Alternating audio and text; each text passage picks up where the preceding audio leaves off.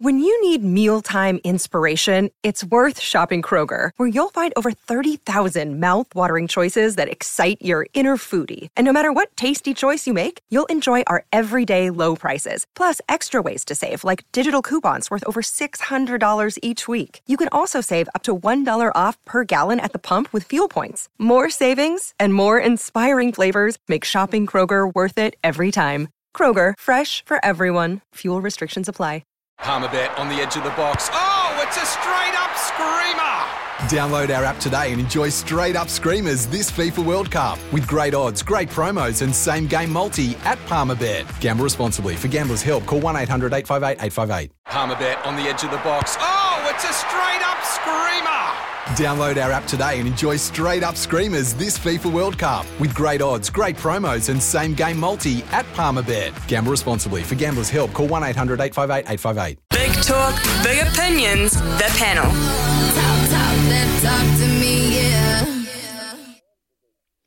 10:21 here on SENZ in the mornings at its panel time, and this morning we've got, I won't call it a contest, but these two blokes both live in Auckland because that's their place of work at the moment, but Guy Havelt is from Christ College, Ollie Ritchie is from Christchurch Boys High School. Now, if you're ever going to have a debate about two schools in New Zealand and you expect it to fire up a wee bit, this will be the one. This will be the one, so I'll be interested in this. So, being from Christ College, you the well-to-do one, Guy Havelt, you can wait. You can wait, and we'll give Ollie Ritchie from the School of Hard Knocks at Christchurch, where we do it tough in the public school area. Ollie, you can have first crack at a lady. I make no apologies for this. I can't stop admiring Sophie Pascoe. I just can't. And last night, the drama around it all was just phenomenal. Absolutely. Althea Rapeto to you, Guy, while I've got you on the line. Great to be with you. Yeah.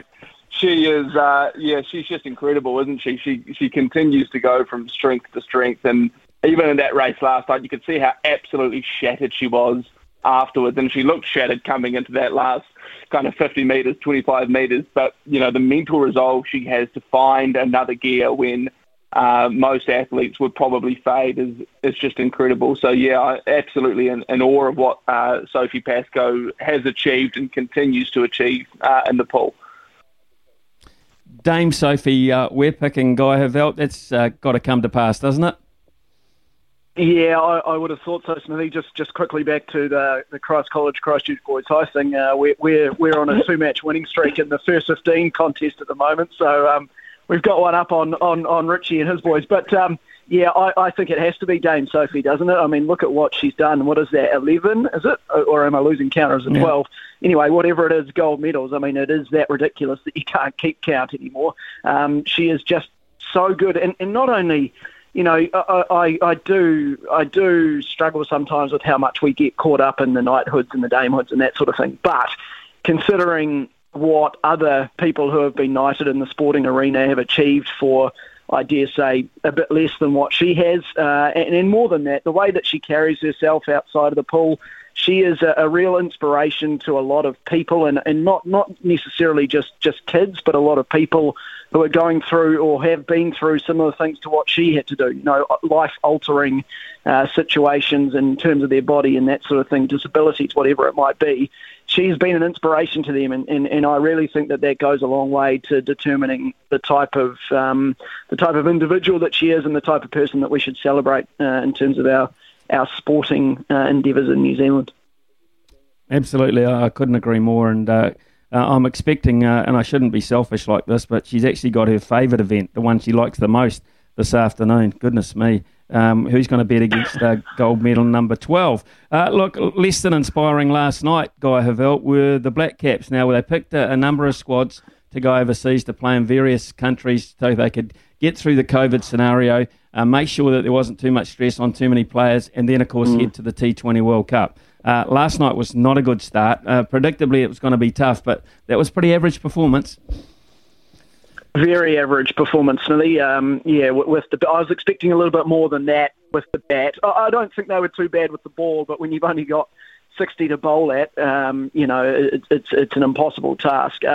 Very disappointing. I wasn't expecting a lot, I'll be honest, for this tour. And to be honest, It's not something that will stick with me. I mean, yeah, bowled out for 60, and we should be critiquing that, and it was very, very bad.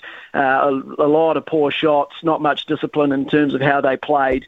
But in saying that, it's a meaningless series. I know they're building towards the T20 World Cup, but this is a chance to give some guys an opportunity to rest some other players. And so I'm not going to read too much into it. Look, I think they'll lose the series maybe 4-1, maybe even 5-0. And that still won't shock me that much, and it still won't really upset me too much either. I think there's a lot of growth in this team still to go. I think it's great that some of these players are getting an opportunity. It wasn't a great performance last night, absolutely, but I don't think we should get too caught up on it too much. Is that how you feel about it, Ollie? I'm being a little bit closer to it in terms of being a former black cap. I'm not that sure I'm overly happy about the fact that you're prepared to lose for the sake of the long haul. I thought there was enough depth there to make sure that perhaps might not happen. Yeah, and bowled out for 63 or whatever it was. When you have the calibre of players you do in that team, yes, it's a B team. Yes, these guys aren't T20 specialists, but I did expect a bit more from the likes of Henry Nicholls, Tommy Latham, Colin de Grandhomme. These guys have been around the traps a long time, and to be skittled in the manner in which they were for 60-odd, 63 was hugely disappointing. I've got massive questions about Colin de Grandhomme and the mentality that he has and the mindset that he sometimes has at the crease, the manner in which he gets out, not just in T20 cricket, but across the board, is becoming quite concerning, I would think, for New Zealand cricket. He just doesn't seem to have much of a plan, and the way in which he just tried to kind of hit it out of the ground a few balls into his innings last night, when he'd just seen three of his teammates skittled in the manner in which they were, is quite concerning. So yeah, I'd hope that we can turn it around relatively quickly. Some positive signs with the ball, for sure. But when you've got some of those experienced heads that we do have, Tommy Latham, Henry Nicholls, Colin de Grandhomme, Tom Blundell, these guys have been around the traps for a while now. You would hope for a bit better than 63 all out. Just on de Grandhomme, what's Daryl Mitchell? What's Daryl Mitchell, if I can just quickly, what's Daryl Mitchell ever done wrong, and why isn't he getting the opportunity now as the incumbent all-rounder? I mean, every time he puts on the black cap or the black shirt or whatever it might be, he seems to excel. I mean, I'm with Ollie on that. I would have thought someone, particularly Mitchell, would have been a better option than de Grandhomme. I know he's given so much to the black caps, and overall he's performed pretty well and got us out of some sticky situations, but for me his time's ticking pretty quickly. Yeah, I can sympathise with that. I actually get very frustrated when you see players who have got immense natural skills in a sport and they continue to let themselves down, and by doing that in the team sport, they continue to let the team down. You start to run out of patience in terms of their strike rate, just how often they come off. And Colin de Grandhomme easily fills into that bracket for me. He just I don't get it. I mean, he makes when he plays, sometimes when he bats, he makes the game look so damn easy. He's got big buckets of hands. He can catch anything. He can swing the ball. He should be just a fixture pretty much in every team on the attributes that he's got, but he isn't, and he's not. He can't be relied upon, and I wonder about that. And so do fellow commentators. I got to say, guys, around the world who look at that natural ability and say, "Oh, well, where does it go wrong? Perhaps it's in the hair. Perhaps it's in the haircut." Look, here's the thing. It would never be. How about a haircut like that at Christ College, for God's sake? Eh? What would happen? Yeah, you'd be expelled from Christ College, mate. We might. I've often, because one of my great colleagues, of course, during my playing time was John Wright, of course, alumni Christ College. And I could never. People used to say to me, ask Righty this question, maybe at some stage in the future, not necessarily this morning, Guy, but you might. What is it? What is it with Christ College and golden syrup? I've never been able to get the answer to that out of Righty. So I'm not necessarily saying that you have to come up with an answer for me, Guy, after the 10:30 news. We'll concentrate on the All Blacks, but It's always been a ponderance. Big talk, big opinions, the panel. Talk to me, yeah. It's 10:32 as the panel continues here on SENZ in the morning. I hope Guy Haveld has stayed with us, but in the meantime, while we try to get him back, we'll get Ollie Ritchie to talk about the All Blacks and change the subject to something deadly serious here. Look, your All Black backline. Give us your All Black your starting backline for Sunday night, 6 o'clock New Zealand time. Please, Ollie Ritchie, please. I'll try and I'll try and get things back on track here, Smithy. We might end up with a BSA complaint otherwise. Look, I think you'd put Beauden Barrett straight into the first five role. Obviously, I'd really like to see Brad Weber given a start at halfback. I think he's been excellent for the Chiefs, and he's proved himself in what limited time he has had in the black jersey. And with Aaron Smith away, I think the easy approach is just to put PJ Perenara in there, and I'm not saying PJ is not deserving of that, but I'd really like to see them give Brad Weber a start and give him a bit more game time at an international level. Outside of that, David Havili, who's been one of the All Blacks' best this year, I would slot Christchurch Boys High School old boy Anton Leonard-Brown straight outside him. They've formed quite a handy wee pairing in the midfield and look to be going from strength to strength. I'd probably move Rico back to the left wing. I think he was really good against the Wallabies and probably doesn't deserve to drop out of the starting 15, even if he does drop out of the midfield.